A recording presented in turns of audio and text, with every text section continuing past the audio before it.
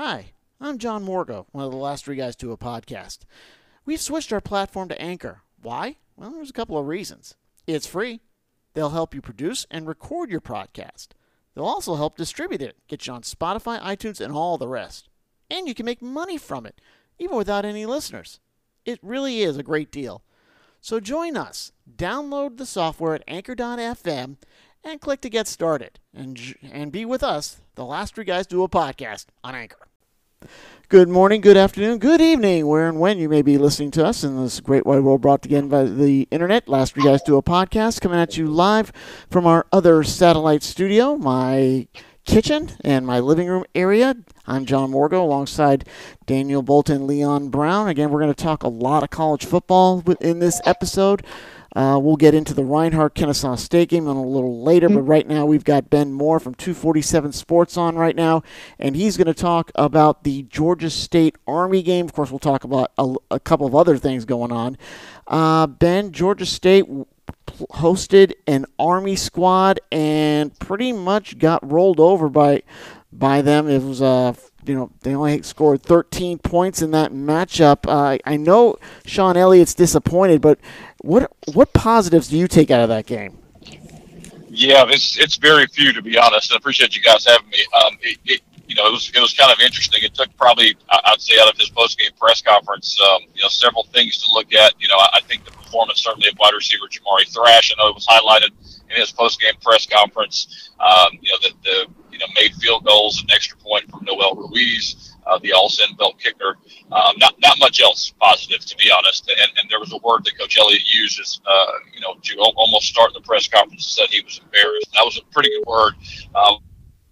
Sorry about that. We're embarrassed. If you look at the people in Vegas, they had it basically being a 2-point spread, and the margin was almost 30. So it is pretty embarrassing, and unfortunately, Georgia State fans have seen this movie before. It was the rushing defense that pretty much got in the way of Georgia State's hopes. Army gashed them for about 268 yards. They really didn't do much through the air, only made 3 receptions. But when you can rush for 258 yards, and that you really don't need to lean on your offense that much. Well, I'll be honest. I will say, the Georgia State actual yards per play, they gave up less than 4 yards per play to Army on the ground, which is exceptional run defense. The problem is, obviously, as you mentioned, you're getting it, you're seeing it basically 50-plus times because that's Army's offense, and they bleed the clock out. The biggest issue ultimately for Georgia State was the turnovers. The fourth play of the game was a fumble. When the Panthers actually got the ball back right before halftime, 21-7. 2 just really boneheaded mistakes in a row. You have the punt returner field the punt inside basically his own 5-yard line, which kind of a cardinal rule for punt returners basically is to set your heels on the 10-yard line, and if the ball goes behind you, leave it alone. Yep. And that was compounded by the very next play. Quad Brown tried to throw a quick speed out to Cornelius McCoy, had a little bit of a miscommunication there, threw it short. Credit the Army defender, great interception there, but that just can't happen, and not especially against an Army offense that was absolutely rolling. Army coach Jeff Monken went ahead and went for it on 4th and goal, and I believe I tweeted out just before halftime that was pretty much the knockout punch. Right. You just saw it. Army's offense, they run that.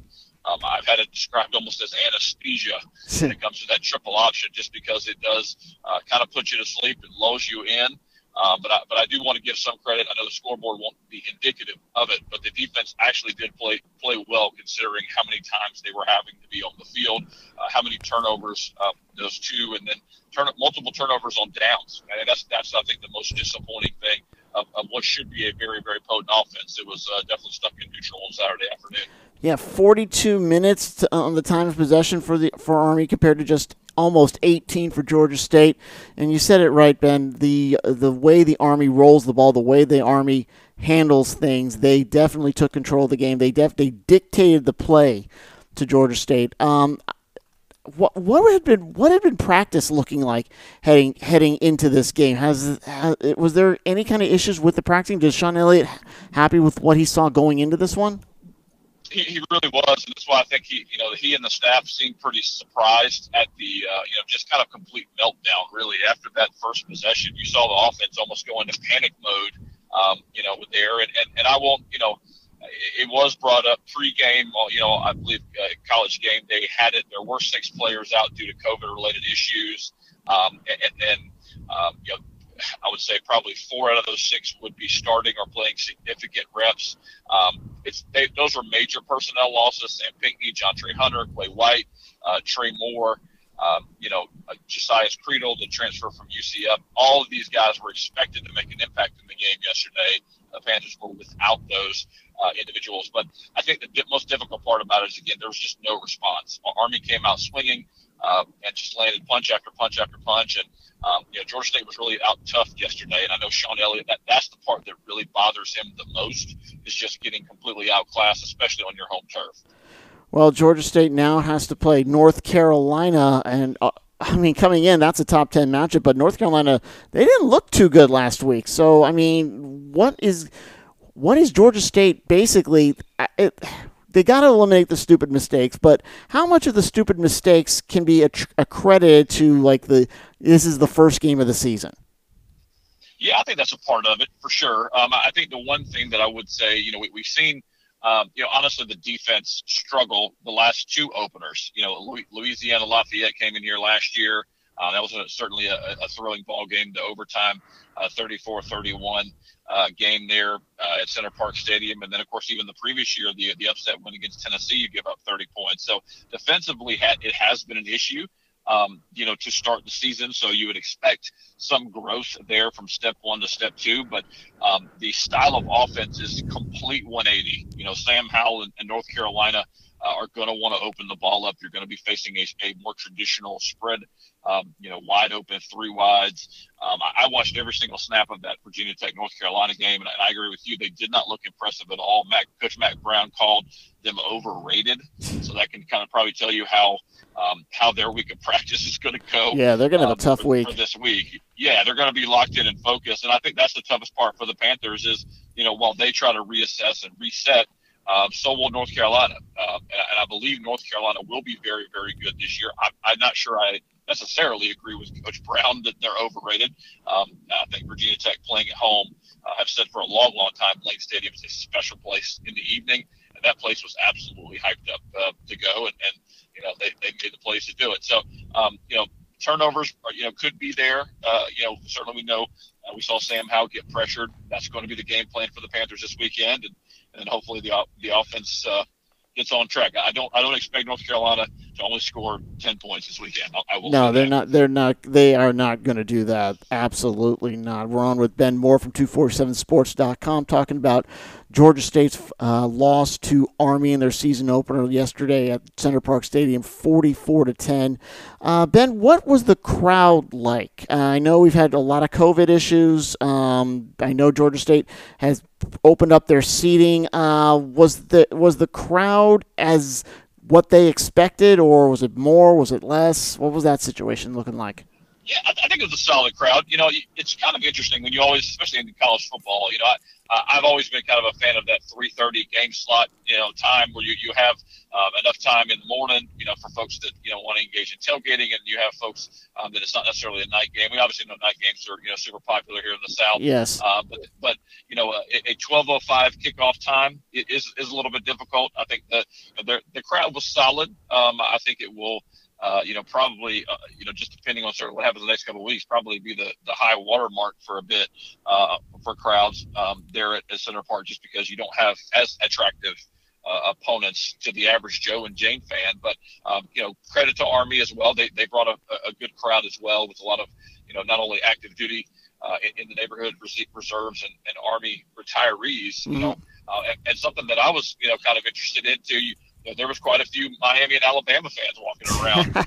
They're making a doubleheader of it. Double. Yeah, exactly right. So that was pretty cool to see, and I think that's kind of the next evolution of this, is being able to grab not only the students' attention, not only the alums' attention, the fans' attention, but that average Joe and Jane fan in the neighborhood, and all the marketing this summer was basically driving, saying, hey, look, let this be Summerhill's team and Atlanta's team, and move that, and then to kind of stub their toe in a major way it certainly puts a damper on what should have been a pretty good afternoon. Yeah, and maybe some Ole Miss and Louisville fans who might have gotten in early made a weekend of it coming in here, although with that game on Monday, I don't know exactly how much they would get out of that. Again, we're speaking with Ben Moore from 247sports.com, talking about the Georgia State win. Georgia State lost to Army yesterday, the Black Knights, 44-10. Talking about the quarterback situation for Georgia State, Brown did have he was 12 for 20 yesterday, for 120 yards. They only had a rushing touchdown. How did his development look to you? It was rough, and I'm sure Quad would talk about that post game as well. His offensive line did not play well at all. The Panthers want to run the football. When they're successful, they can run inside, they can run outside, they can get their multiple backs in space and operating that way. Destin Coates did have the touchdown, but he also had the costly fumble there in the first quarter, which just really got the offense off track. Specifically, but Brown was he was sacked multiple times. And a credit to Army's defensive coordinator Nate Woody for sending all kind of pressure from different angles, making it difficult for him. And what's just so wild about that overall is Nate Woody is basically the mentor of Georgia State's defensive coordinator Nate Fuqua. They worked together at Wofford. Wow. It's kind of the teacher versus the student, from that standpoint. So the defense was very familiar to Quad, because that's what he's potentially seeing in practice on a normal basis. So he just struggled mightily. The offensive line struggled mightily. It just quickly went downhill, and I think it's something where he'll look to rebound, obviously, versus a defense that is going to be more athletic. It's not going to run, necessarily so much base, but at the same point, they can turn the film on and say, hey, look, if we pressure this guy, good things are going to happen. So he's got to be ready to recognize that. Obviously, the offense needs to continue to rock and roll. And I think there were opportunities as well for Quad to run yesterday, and for whatever reason, it just did not happen. Didn't feel comfortable getting outside the pocket much. And I think that's got to be a big part of his game, because then it opens up the passing game as well. All right, we're speaking with Ben Moore. Leon, I believe. I don't want to hog the conversation. Leon, do you have a question? Yes. The part that really kind of bothered me about this game that's really cause for concern, and I'm not even a member of the coaching staff, so I know if I'm concerned, they're deeply concerned. It's the fact that Georgia State returned 11 starters on defense. On offense they did. I'm sorry. 11. They returned 11 starters on offense. They averaged 33 points a game last year. Yeah. So. And yet and still, they were when you're returning 11 starters, there has to be certain it's actually like a certain type of chemistry. But yet and still, they could only produce one touchdown before halftime, and then the game just explodes. Right out the gates on third quarter after a turnover on downs. I just don't. That's the part that's concerning me. That's because in losses you can learn from losses, but there has to be some type of major adjustment that has to be put in play in order for this season to be turned around properly. Because if I'm North Carolina and I'm looking at that tape and I'm licking my chops right now. Yeah, there's no question, but I think something to keep in mind. I mean, Army was also the number one, total defense in the nation last year, and that's not on accident. They're very well coached, well disciplined. Obviously, organization there. Their front seven's very, very solid. They're going to make a lot of teams look really, really bad. I think the biggest thing, and something that I'm looking forward to from the progression from week 1 to week 2, obviously, is execution. You need to get rid of the false start penalties. You're playing at home. That's unacceptable. You got to get rid of, penalties from your senior offensive lineman who picked up an unsportsmanlike conduct because he's basically jawing or pushing guys after the whistle. That's another unacceptable thing that just simply cannot happen. It cost the Panthers in a major way yesterday. And I think that's going to be Sean Elliott's message, is some of these guys that were making these mental errors and these mistakes are seniors, and that they're the ones that have to set the tone for this program and have set the tone for the program. And quite honestly, some of these guys, why they came back. Now, they will be boosted by the return of Sam Pinckney. He will be back. I have confirmed that. So he's an NFL caliber wide receiver. So you add him to the outside with Cornelius McCoy back inside. Have Josiah Creedle as I mentioned before, the UCF transfer there. And that's the toughest part about this whole COVID world is, even if guys are vaccinated, which Georgia State has a very strong percentage of guys that are vaccinated, the issue becomes if they do interact with the general student body and they do contract COVID, then it can potentially knock them out for a game. And that's what we saw yesterday. And as I won't blame all of that. The margin was too big for that, but it certainly would have helped. And the margin would have been better. And who knows, a couple, 2 or 3 plays would have gone a different direction. And you were talking, you said you saw a lot of college football yesterday, and I want to get into that a little bit. Sure. Especially the other game in Metro Atlanta also didn't go the home team's way. I'm talking about Northern Illinois coming down and beating Georgia Tech. Now, Georgia Tech has got a game with Kennesaw State next week, and listening to the Kennesaw State boards on social media, that loss has got them so riled up. They think they got a shot next week. What did you take out of that Northern Illinois Georgia Tech loss for the Yellow Jackets? Yeah, I think it's truly embarrassing at this point. I think it's one of those scenarios as well. Jeff Collins and his entire staff, this is year 3. Yeah. They were preaching patience. They were preaching patience. Hey, we got to unwind, this huge ball of string with the triple option and this and that and the other. You got basically punched in the mouth by a very, very average to below average MAC team. So my question, I guess, is to your point, Kennesaw State comes in with the triple option. They played in the spring, and I have been saying basically since February or March, beware of these FCS teams that actually played games in spring because they know about personnel. They know they've played games this calendar year. They're going to be a little bit more comfortable with their calls. They're going to have a little bit more experience in that. And you've seen it. You've seen multiple FCS teams go in and beat FBS teams. I mean, Vanderbilt, for goodness sake, got beat by 20 points at home by East Tennessee State. Yeah, I was hoping we could. I was hoping we could forget about that. Yeah. Yeah, that can't happen. No. I mean, ultimately, that's a brand new head coach. That's making his debut there. But yeah, I mean, Tech is in a really, really desperate spot. You can't lose the game to Kennesaw next week because, I will say this, and not trying to be hyperbolic at all, Jeff Collins is going to lose his fan base completely with a home loss to Kennesaw State. They've obviously played FBS opponents very well and very strong and very close, including Georgia State. Georgia State, had a game-winning touchdown pass with under a minute left. Mm-hmm. They're such a difficult offense to game plan for on short notice. So you're going to have to, obviously play well. Same thing, really, that Georgia State just messed up and with fumbles and interceptions and things. Georgia Tech's offense looked awful, and depending on Jeff Sims' status, I know he was injured and banged up in that game. There should be multiple guys that should be able to run that offense, and we heard all offseason about that Georgia Tech running game. It was going to be one of the tops in the ACC.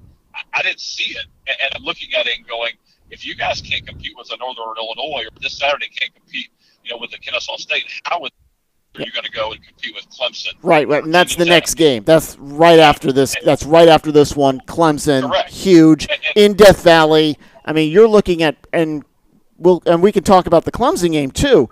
But Clemson now has got something to prove as well after what happened. Yeah, no question. I mean, Clemson, that's all they're going to be thinking about this week, obviously, is how to get their offense on track. Their defense was great last night against Georgia. Clemson, honestly, the defensive staff should not be upset, period. I mean, you basically, you gave up basically a pick six. DJ, threw a pick six, basically. That was the only, major, basically, blemish there from the touchdown side of things. So both defenses in the Clemson-Georgia game. So, I mean, you're looking at it and going, all right, their offense is going to get on track. Georgia Tech's defense is not Georgia's, not even close. Mm-hmm. And I think that's the struggle is, Jeff Collins has been through these multiple cycles and selling the city and selling 404, this brand new culture that he's building. It's a culture of losing. And that's something that, and I will tell you, from covering Georgia State from practice number 1, there's nothing that kills fan support faster than losing, especially at home. Especially to FCS teams, especially teams that you really should, if not beat, at least play competitively. And that is that. Yeah, you look at that. It's going to be interesting because if we're going at, You got the Kennesaw, then you got Clemson. So if you don't at least show the flag against Kennesaw State, after Clemson is a game that really, I think Jeff Collins is trying to showcase his team where he plays North Carolina in the Benz. And I think he's really looking at that particular game to really show off his squad. Right now, if they are 0-3, which I don't know if that's going to happen or not, he's going to be showing him off and no one's going to be paying him a whit of attention. And that's going to be a horrible look if he goes into that facility to play UNC and the fan atmosphere is just not there. Yeah, there's no doubt. I mean, it wasn't a full building at Bobby Dodd yesterday, and I think the fans that obviously did show up for Northern Illinois, had serious questions. I mean, I saw certainly some reaction, whether it was last night and even this morning, on the social media channels and different places like that, and bounced around to the 24/7 board over there at Georgia Tech. It's very split. You have folks that says, hey, we should be better, and they have, that they should, hey, there are other people preaching patience. Patience runs out. Basically 75% plus of this roster belongs to Jeff Collins and his staff, and you have to start winning, and especially in this state as well, you're going to see that recruiting momentum go backwards because there are programs in this state that win at a high level, at the high school level, and they're just not going to go and show up and be. When they're sold, hey, come help us win bowl games, help us win ACC championship games, when that's not the immediate future at all for this program right now. No, exactly. Where are the top recruits going? They're going to Alabama, they're going to Georgia, they're going to Clemson. That's it. And I think a lot of people, Georgia Tech got hurt last night for the fact that their game was on opposite of Georgia and Clemson. I think that might have hurt them a little bit, considering how hyped up that game was. Yeah, and they had a good recruiting turnout too. I mean, I saw a lot of recruits piping off about being at that game, and that's what really kind of gives you question and pause for these high level recruits. I'm in the building and seeing you guys look to Northern Illinois. Maybe I should be paying attention to Northern Illinois instead of Georgia Tech. Right. Again, we're on with Ben Moore from 247 Sports. Daniel, we've ignored you, and I really apologize for that. Daniel, I think you're up. You got a question, comment? Yeah. Just pretty much a comment. I've been listening in. Of course, I was just now coming in. So, Ben, thanks for coming on the show, of course, as usual. I want to kind of talk about the ACC. I'm not the one that's going to be light on them. I think they were god awful this weekend. Even when you add in the fact that, Army, well, not Georgia State and Army. We'll talk about that in a minute. But Georgia Tech losing to Northern Illinois is embarrassing, like Ben mentioned. But then you have Duke losing to Charlotte. And I know Duke is not a powerhouse team, but they're still an FBS team with more of a quality kind of recruiting class than Charlotte would have. Well, Charlotte's a group of five, aren't they? Charlotte is FBS. They're group of five. They're Conference USA. Okay. Yeah. They're Conference USA, but they were favorites to win that game. Duke was, I believe. If I'm not mistaken, they were favorites to win. Duke loses, and we talk about the top three teams who only scored a grand total of 26 points between each other. Now, Miami, okay, they played Alabama, and that's just to let you guys know, Alabama's not coming there. They've already been there. So we understand what that was. I thought that they had I thought it was a poor performance. But when you look at Clemson, and we already know what the ACC is, right? The ACC is Clemson and then everybody else. But Clemson got work to do. They got some work to do. Their defense is tremendous. They look great. But then at the same time, Georgia, I don't think they let loose on JT Daniels. I think that they're covering him too much.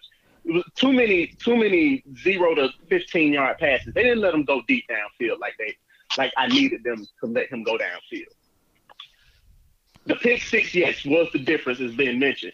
And Georgia's defense is getting at it. I mean, 7 sacks. And that tells me one or two things. Either Georgia's front seven is that good, or that defense is that good, or Clemson's offensive line needs help, and they need work. It's either one of the two. So we will see. But Clemson is head of the table of the ACC. And this loss hurts them because all the other losses around them hurt them. North Carolina, yes, they played Virginia Tech, but North Carolina, in a lot of people's eyes, was picked to play them in the ACC championship game. I think, and they only put up 10 points.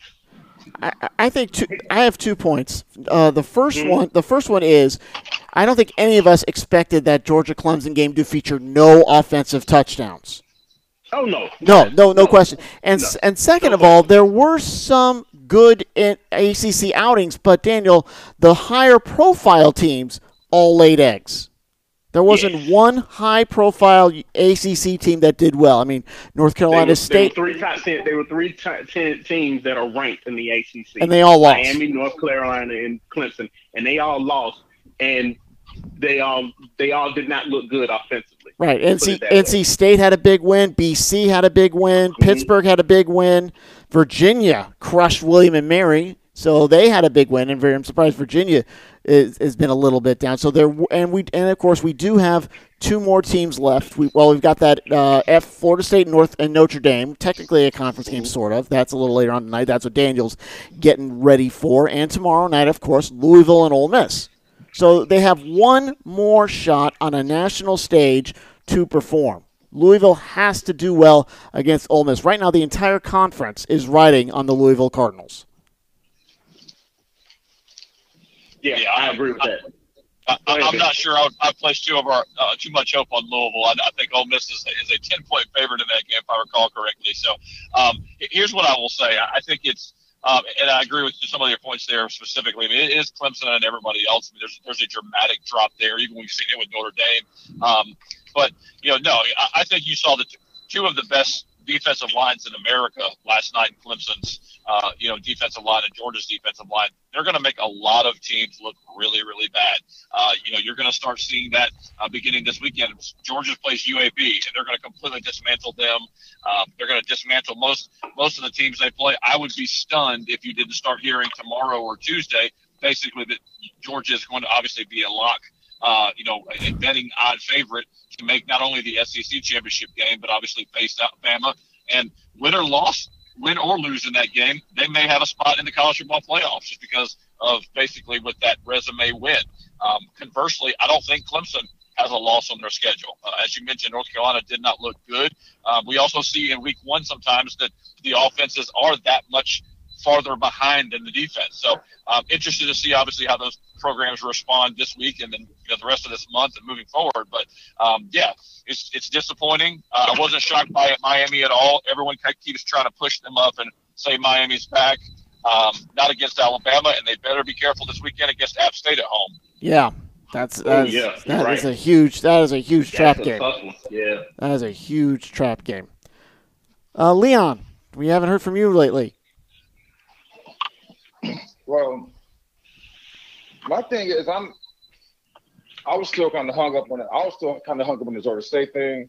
In reference to the loss that Clemson suffered at the hands of Georgia, how far do you think it's going to that those things into the Raiders? Clemson, I believe, is number 3. Georgia is number 5. Yes. Will they just switch spots? We're just going to go as far as the rankings concerned.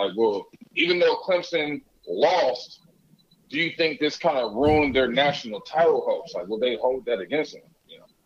No, I don't think they will at all. I mean, no. I don't see another loss on the schedule. They'll be favored in every game they play the rest of the way.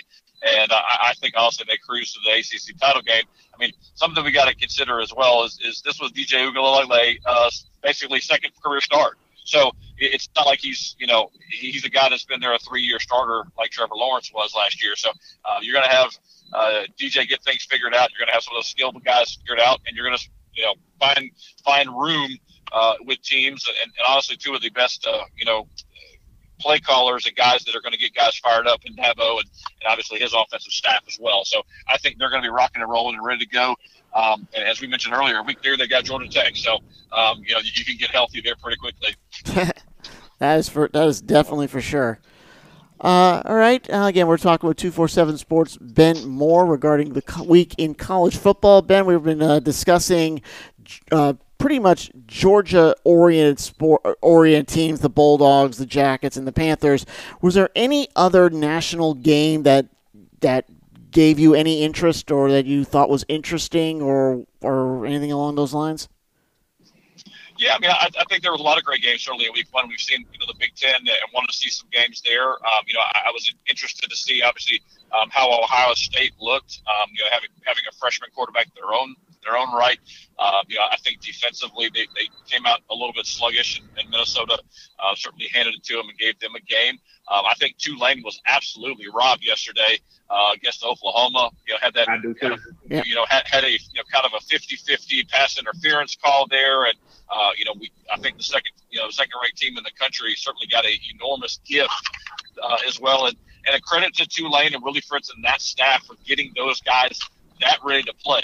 We know obviously about the circumstances down there in New Orleans with Hurricane Ida, forcing them to evacuate. That game was supposed to be played there in Ullman Stadium in New Orleans, and was moved up to to Oklahoma. So enormous credit to Tulane. They should be feeling confident. There's certainly no moral victories, but certainly confident about going in and punching the number 2 team in the mouth for pretty much 38 40 minutes of that game. So was interested to see that. I'm always paying attention to the Sun Belt. Get to cover that week in and week out, and there were some big opportunities for Sun Belt teams, and quite honestly, it was a pretty mediocre weekend for the entire league. Georgia Southern almost lost to Gardner-Webb. They basically needed multiple defensive stops to escape from the running Bulldogs there for the FCS ranks. Texas and Louisiana was a big game in Austin, and I thought the Cajuns would fare a little bit better there, but certainly Steve Sarkisian got the Texas Longhorns going, and interested to see how things progress this weekend. I did check out the opening betting lines for those who follow gambling trends. Coastal Carolina is opening as a 27-point favorite on Power 5 Kansas Jayhawks. Whew. Incredible. That is. Yeah. That is. All right, Ben, we're probably going to have to leave it there. Thank you so much for joining us here on Last Three Guys to Do a Podcast, and we'll probably touch base with you later on in this regular season. Thanks so much for bringing the knowledge, and hopefully the Panthers can get things turned around. And maybe we'll see some signs of life this weekend over at Chapel Hill. Sounds good, guys. Appreciate you having me. All right. Thanks, Ben. Thanks. That was Ben. All right, man. Appreciate it. That was Ben Moore from 247sports.com joining us, talking little college football. Again, it's week 1 in the nation, and we had a lot of great games on tap. Unfortunately, Georgia teams lost some of them, Tech and Georgia State, of course. Tech with that loss to Northern Illinois. And now that I've got Daniel and Leon on, let's talk a little bit about what we saw Thursday night over in Kennesaw State. Reinhardt giving the Owls all they can handle, and then some. 35, but they couldn't hang on. 35-25 was the final score of that one. Only a 10-point loss, guys. Again, I think Reinhardt did a great job hanging with the Owls. Again, that is a team that they've got everything on their side. They had a great student section. They had great fans over there. Just the fact that we only lost by 10 points, I think that's amazing, and that we showed a lot. And once we get into conference play starting this week, I think we're gonna show people a lot of good stuff. Yeah, I think so too, especially with Billy Hall. I thought Billy Hall played well. Him and that Navari Solomon connection is going to be something terrible on the entire NAIA. Whoever they come up with, they're going to have somebody to match up with him. Kennesaw State had a hard time containing him and what they were able to do, and they were on and off with Billy Hall. I thought Billy Hall played extremely well, but it was a 35-25 game. And the whole thing that you and I and me and Leon saw was the miscues. I mean, the miscues separates the entire game. You had 2 missed extra points. You had an interception, a great interception that was thrown by Billy Hall that was caught by the Kennesaw State defender. That was a great interception. I think the turnaround of the game and what actually put the game out of reach was right before halftime. Mm-hmm. There was an illegal block in the back called, and we thought that was not the case because he was blocked into him. He blocked into him. Right. It was Dylan Kelly. It was Dylan Kelly. Dylan Kelly was blocked into the man. Solomon had the first down, and they called it an illegal chop block. Yeah, So the man was blocked into him, and that was actually a blindside push or whatnot. So that could have resulted in some sort of penalty or whatnot. So I mean, it was just a bunch of things, those little things, and then you got the personal foul penalties. Uh, they let Kennesaw get to them, get into their heads a little bit, and they didn't keep calm and they didn't stay patient. They didn't remember that they had nothing to lose and everything to gain. Well, it was And one of the. that's what the whole thing. If you're playing at a place like Kennesaw State, a great school, maybe not a more of a tradition oriented school, but certainly developing their own, you have to play perfect football, and in the end, they didn't. You're not going to get away with some of the mistakes that you could possibly gain playing next week against Warner. I don't think we're going to get. You can't see that.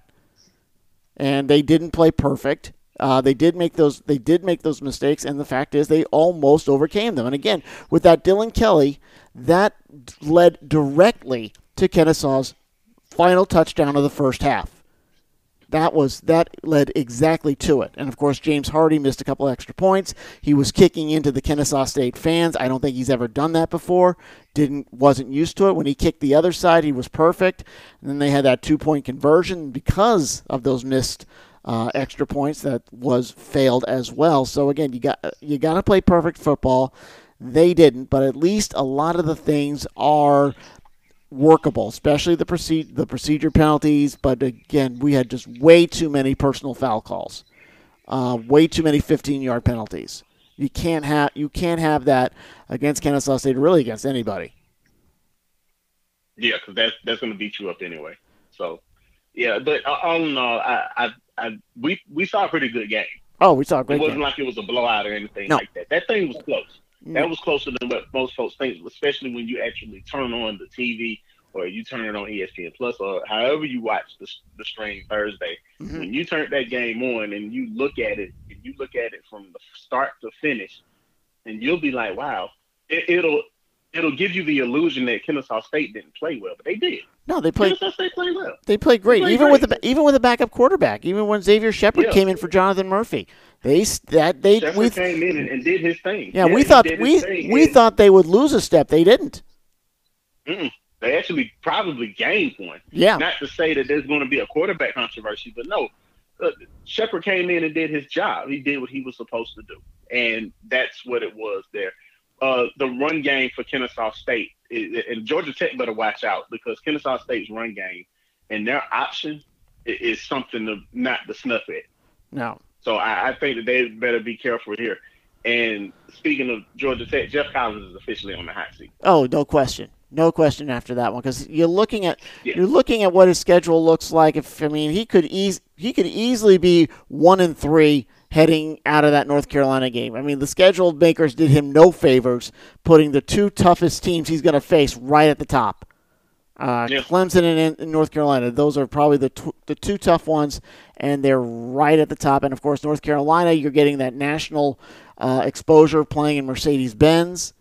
You do have Notre Dame and Georgia, but that's not till the end. Everything will be set up. Everything will be finalized once we get to those two. But it's not. It's just not going to be a good look, especially if he loses against Kennesaw State. But again, Kennesaw State, they run that triple option. That's almost about as like what Georgia Tech was, and then any team they're going to see. In terms of what they were. They're trying to diversify. They're trying to move the offense into the 21st century.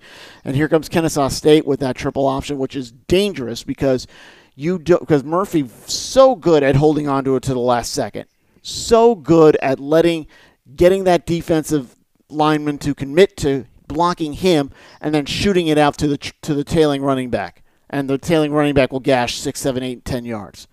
They burned Reinhardt to death with that particular play. He's holding on to it to the last second. You got to be fearless to do that, because the hit's coming, but still you just get it out of there right in the middle, right when you have to, and boom, they got some good yardage. But again, Georgia Tech's got athletes that Reinhardt doesn't. Probably going to be a little faster on the edges. Probably going to be a little hard blockers. They're going to stay with you. So again, it's like that. It's like that step up we were talking about. That step up from Reinhardt to Kennesaw. Now Kennesaw's got to face that step up by going to Georgia Tech. I think it'll be an exciting game. It's just the problem is we're not going to be able to watch it because we're going to be on the roof over at Ken White Field, 12 o'clock, 11:30 for our pregame. Reinhardt hosting the Warner Royals. Interesting note for Warner, they are 0-1. They lost to Stetson University on Saturday, but that game was actually at Warner. They did not play that game on the campus of Stetson. Stetson went to Warner. Not sure if there's an issue with Stetson's field against Stetson I think they're in the ASUN. They are. Yeah, they're in the That's ASUN. correct. So Kennesaw State actually be playing them next season. So I think it's just interesting that they did go to an NAIA school. But we'll be hosting the Warner Royals at Ken White Field tomorrow, next Saturday, the 11th, at 11 o'clock. At 11:30 for our pregame, 12 o'clock for the first kick. So, Daniel, you've got Florida State, Notre Dame. You're really looking forward to that. What do you want to see? It's one of those interesting games because the Seminoles are going to be so hopped up on emotion. It's their first game since Bobby Bowden passed. They've put the ornamentation on the field. I believe there's like a silhouette of his Panama hat. That's on there. That's already on Doak Campbell. So it's going to be that whole game is going to be a celebration of Bobby Bowden. What do you see as the keys in this Florida State Notre Dame matchup? Well, a couple things, probably a lot of things. I think first and foremost, how are they going to come out on that first series? Because the last few home openers and the last few openers that I've seen, Florida State has had a hard time getting off the blocks. And whenever they get behind, it's hard for them to catch up. Okay. So we have to see that. Two important things that I'm willing to see. The quarterback situation. Mackenzie Milton, who was a success story. If you guys don't remember, Mackenzie Milton was the kid who played at Central Florida and had that horrific leg injury. Mm-hmm. And I'm talking about the leg injury as bad as Dak Prescott's. Okay. And I remember sitting there watching that game. Central Florida had a great team that year. Scott Frost, Leon's man, was the one who he was coaching that team at the time when he had went down with that injury. And I'm talking about a catastrophic injury. We didn't think that he was going to ever play again, but yet he gets this opportunity. He's in his 6th year, so he was granted an extra year of eligibility. Wondering how he's going to do that along with Jordan Francis, who is our dynamic running quarterback. If they're going to use that 2-quarterback system, kind of bring him in, kind of bring like some dynamics into the group. Of course, we're always who's the next great running back? Who's the next Cam Akers? Who's the next Dalvin Cook? Like, who's going to be the guy that we're going to hand that ball off to? But more importantly, it's that offensive line. For the last 7 years, we have struggled to keep our quarterbacks up. And I need to see if our line is ready to protect, if they're ready to open up holes. What are they ready to do? Are we ready to do this? My expectations of Florida State as far as the season goes, a lot of people saying that they're going to get 6 wins. Okay. I just want to see if there's a significant improvement in the program. That's what I want to see. Mm-hmm. Is there a significant improvement? Is Mike Norvell ready to turn the corner? And he might not be ready to do it this year. We might not get the 6 wins. We might not get the 7 or 8 wins. But I need to see that we can compete and that we cannot be the same sloppy, undisciplined football team that we've put out here these last 4 years. Yeah. It's time to turn that corner. Mm-hmm. Florida State, when we talk about college football, Florida State's name is involved in it. And it hasn't been involved. It has been irrelevant. And the relevancy has to come back. Well, we have to turn this thing around. To do that, they have to get to the ACC title game. And and of course we know who's going to be either at that ACC title game, Clemson. So again, it just comes down to, like it does in the SEC, you want to be the best, you got to beat the best, and that means in the SEC that means Alabama, and the ACC that means Clemson. Yes. Daniel, you mentioned in your remarks about Milton how he has suffered a Dak Prescott injury. That's a great segue because, Leon, Dak Prescott is coming back on Thursday night as the NFL starts in that with Tampa Bay. Now, of course, it's going to be a Tampa Bay love fest with Tom Brady, all 22 players, starters from last year's Super Bowl team coming back. But again, you got Dak Prescott, who has got a lot to prove this particular season. How do you see your man Dak handling this game? Well, they have the best chance of ever to coming out victorious. You know, they're coming out. You know, there's a lot of people on Dallas have a lot to say. Mm-hmm. Let's be honest. Ezekiel Elliott has not been the same since he received that $50 million for that $90 million contract with $50 million guaranteed. Right. It's like he's just packed it in. Mm-hmm. We haven't really got a great dose of Dak the whole preseason because he has a significant injury that Dallas is pretty much, keeping him on the back burner until game one. So, and is CeeDee Lamb going to be the next Michael Irvin? He's got Michael's number. Yeah. Oh yeah. Yeah, pretty much. So they have a lot going. Dallas essentially has all the tools on offense. Mm-hmm. It's all about just, can they actually put those tools and have them, do they have the chemistry? They have the tools, but do they have the chemistry? And how much of that is Dak not being with the team last season? Now that Dak's with the team, he's got to get into Ezekiel Elliott's face and get him game ready. He's got to force him to get his head into things. Is Dak up to that task? At the end of the day, I mean, Dak, he can motivate Ezekiel Elliott, but it's up to Ezekiel Elliott to want to keep himself motivated. I mean, Dak has a lot on his plate. He has a significant injury that he has to overcome, and he's got a lot to prove. I think, Leon, because he's still looking for that max contract. I mean, Zeke got his money. I think Dak is still looking for his, so he knows that Dak got his. Oh, Dak got his. Oh, he did get his. I'm sorry. My apologies. Yeah, he got his. Dak got his money. But he still has. So now he has to prove it. That, John, and you bring that up. Yeah, now he needs to prove that he's worth that money now. Right, and not do what Ezekiel did. Not pack it in, saying, "Okay, I officially don't care." He's got the money. Now he's got to back it up, and that is his big concern. Now we all know that the NFC East is there for the taking. A team that is at least mediocre will win this one, and I don't see how it. Dallas has got every right to it as anybody else. I think Dallas is probably, if Dak is motivated, if he can get Ezekiel on board, I think the Cowboys will easily win the NFC East. Philadelphia has gone into full rebuilding mode. Washington is Washington. The Giants are just one giant question mark with Saquon Barkley.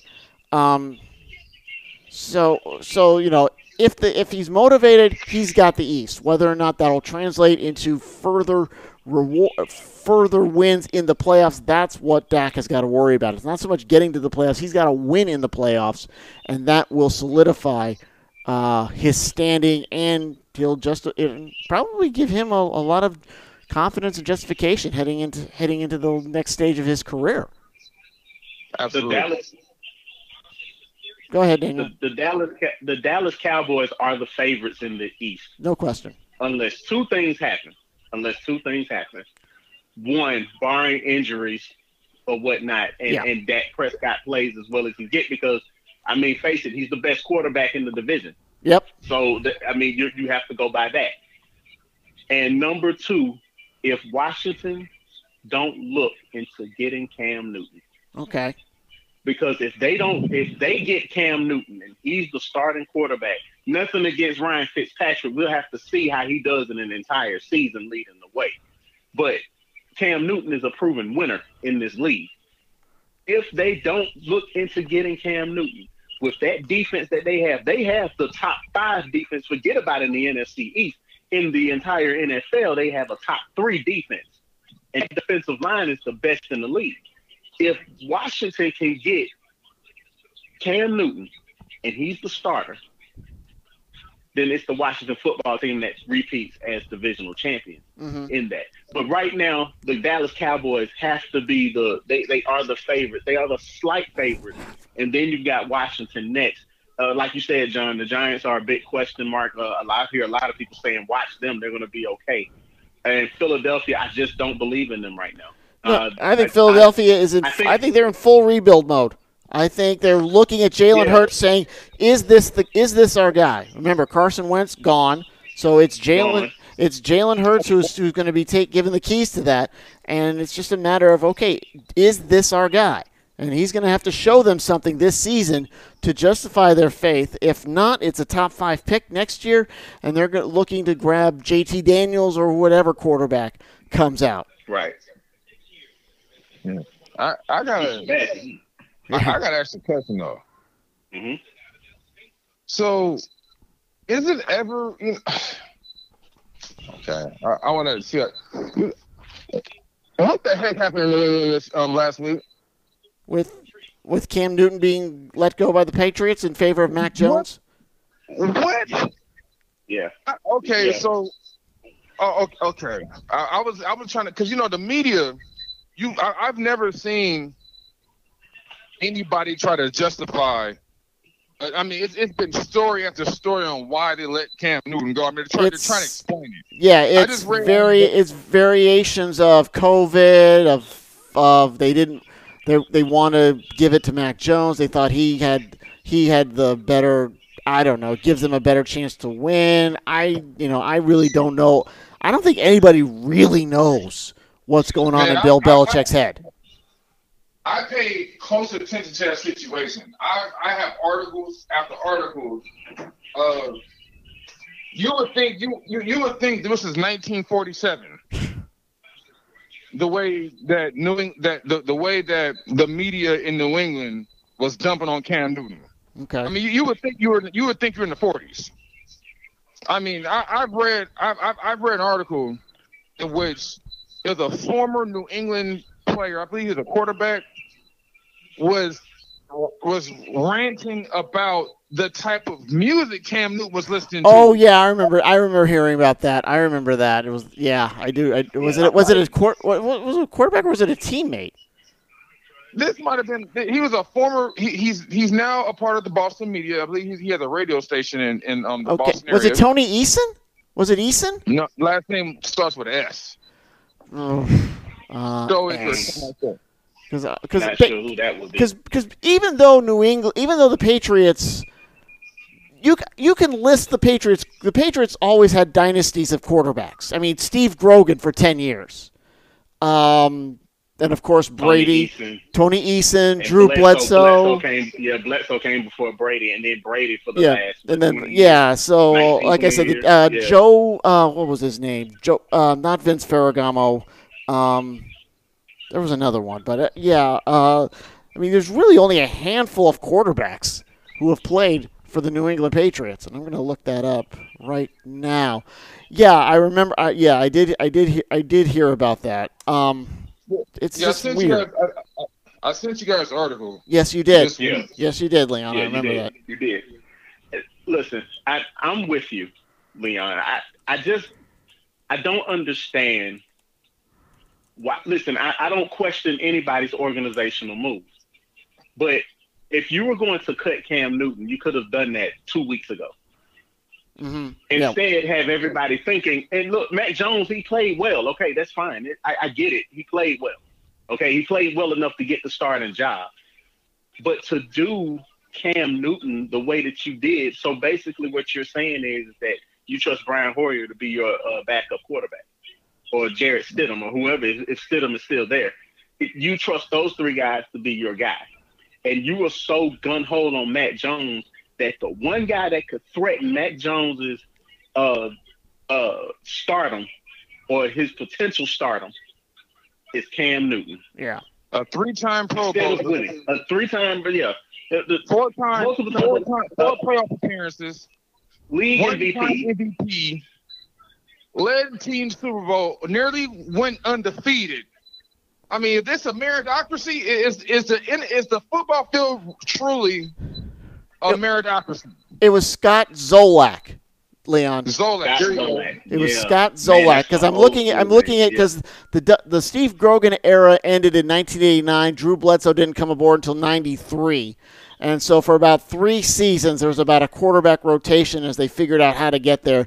Zolak was there. Hugh Millen got a bunch of starts in that area too, and then finally Bledsoe took over in 93. So it was 3 years in the early 90s. Yeah, Scott Zolak is the name. Guys, I read an article in Reddit, all right? And this right here was 11 days ago.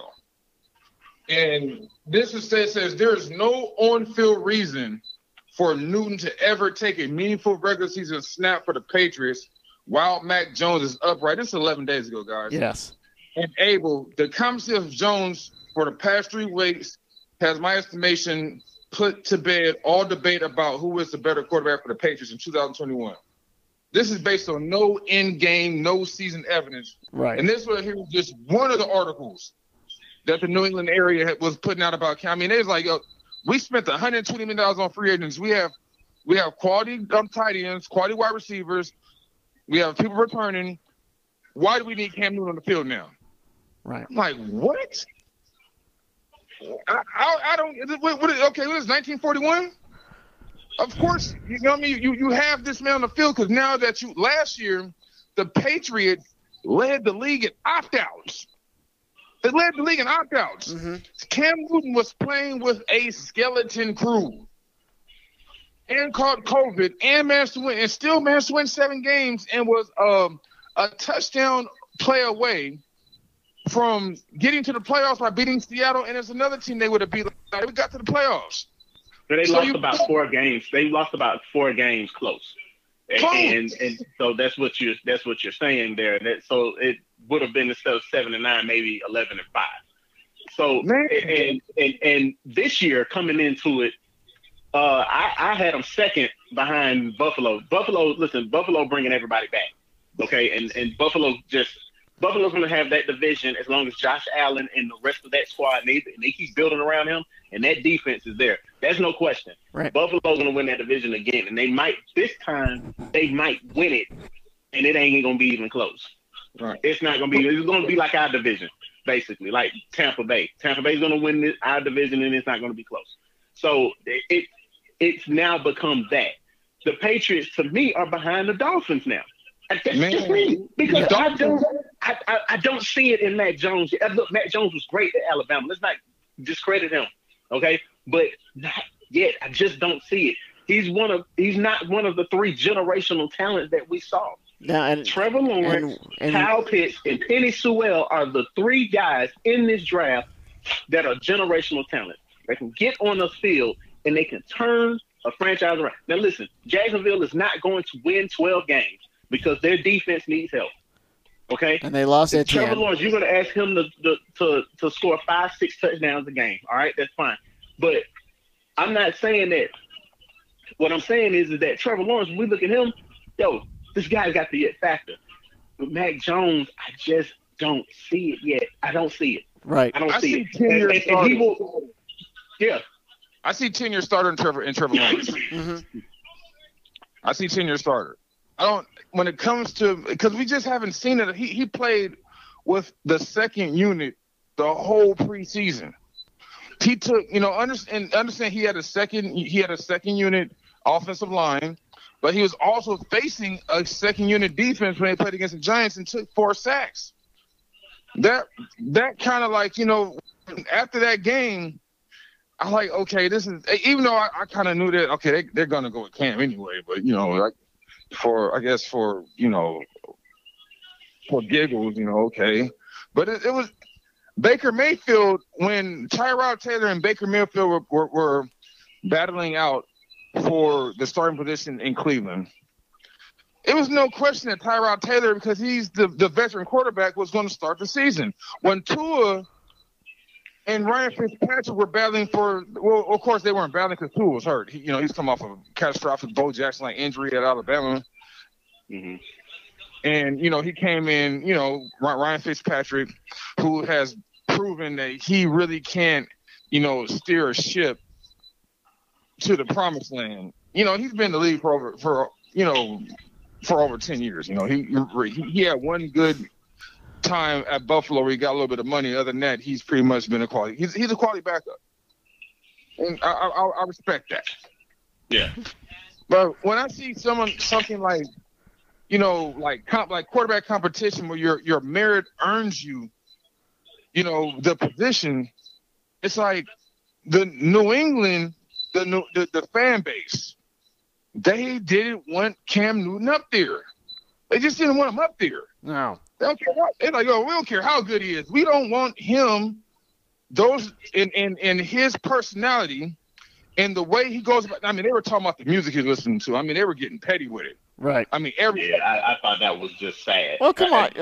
Even in Carolina, he would sometimes dress like he was a Batman villain. I mean, and they, and that did. And look, let's be honest. New England has a horrible reputation with African American athletes, and it's in the media more than anything else. Whether or not the media is reflective of that, I mean, the Celtics kind of get away with it only simply because they win. They win. I mean, Bill Russell. I mean, Casey Jones. Yeah, they burnt Bill Russell's house down. Yeah. Yeah. So that's. I mean, yeah. That's what. So that's the issue there, and that's the issue. Guys, we're about ready to get to the end of the show, but I just want to say one little thing because Daniel wanted to talk about this, and we didn't get to it, but we're going to give like a 3-minute spiel about it right now. ESPN got catfished. They put a school on the air that doesn't exist. Bishop Sycamore. Oh yeah. Bishop Sycamore was playing against IMG Academy. They lost 58-0. But had they done their due diligence, ESPN would have realized that this school does not exist. It's a clearinghouse for JUCO athletes, NAI trying to get that one last shot. Daniel, how much of a black mark does ESPN get from this?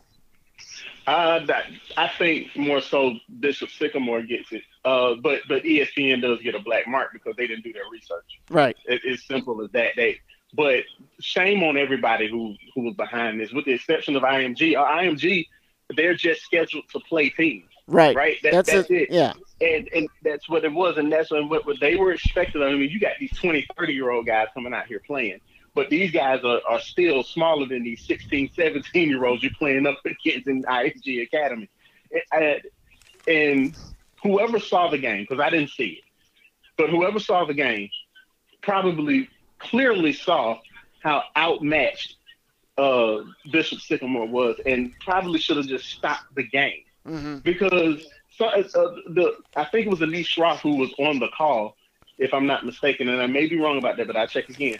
But he may have been the one that was on the call of that game. And what happened was he said something that interests me. And I thought that it was nice and that it was good that he said it. That he mentioned that Bishop Sycamore has a list of 0 5-star recruits. Right. 0. None. Zilch. In fact, there might not even be any star recruits on that team. A couple of negative recruits. And it's probably a -3 on that team. But the main thing is that, guys, they could have been killed out there. Mm-hmm. Somebody could have seriously got hurt out there because you're taking on a team that is well-skilled. Well, man, this is what IMG Academy does. It's a factory. Really, it's a factory. It's a factory, yeah. And it's two things. First of all, this is Bishop Sycamore. They actually played Friday night. So here they are on 2 days rest. No one does that. No one does that. And also ESPN actually did not make the matchups. They outsourced it to a marketing group. This group called Paragon Marketing. They were the ones who found the team. So apparently, and I think this is ESPN's way of trying to pass the buck a little bit. But they were the ones who got hosed by all this, and they're getting tossed under the bus. So it's just a funny situation all the way around, and I think it really does kind of play into we have to be careful with who we put on there. We got to do the due diligence, and we got to make sure that nobody gets hurt, because some people will do a lot for that last gasp opportunity, and that's what this Bishop Sycamore was. I hope some good comes out of this. I hope this organization gets shut down, or at least is forced to comply with the Ohio High School Association, gets back into compliance, becomes a real brick and mortar school, although I don't think they are. It looks like they're fake. And I just hope something comes out of this, and I hope ESPN does its due diligence next year when it sets up these high school matchups, trying to avoid the IMG academies, even though I don't think you can, but there are certain academies that have a better reputation. Finley Prep, a basketball factory down in Las Vegas. That's another organization kind of comes to mind.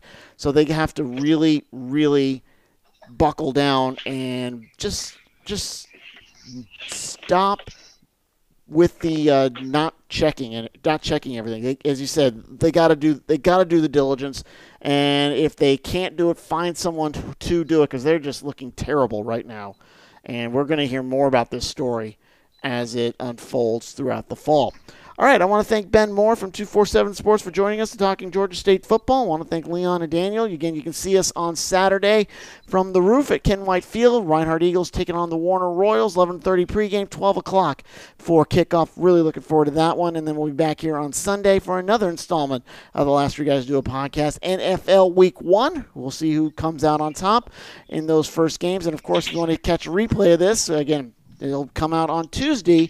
All your favorite podcast streaming platforms, iTunes, SoundCloud, and Spotify will all be there. So thank you so much. We'll see you in 7 days. This has been the Last Three Guys to Do a Podcast.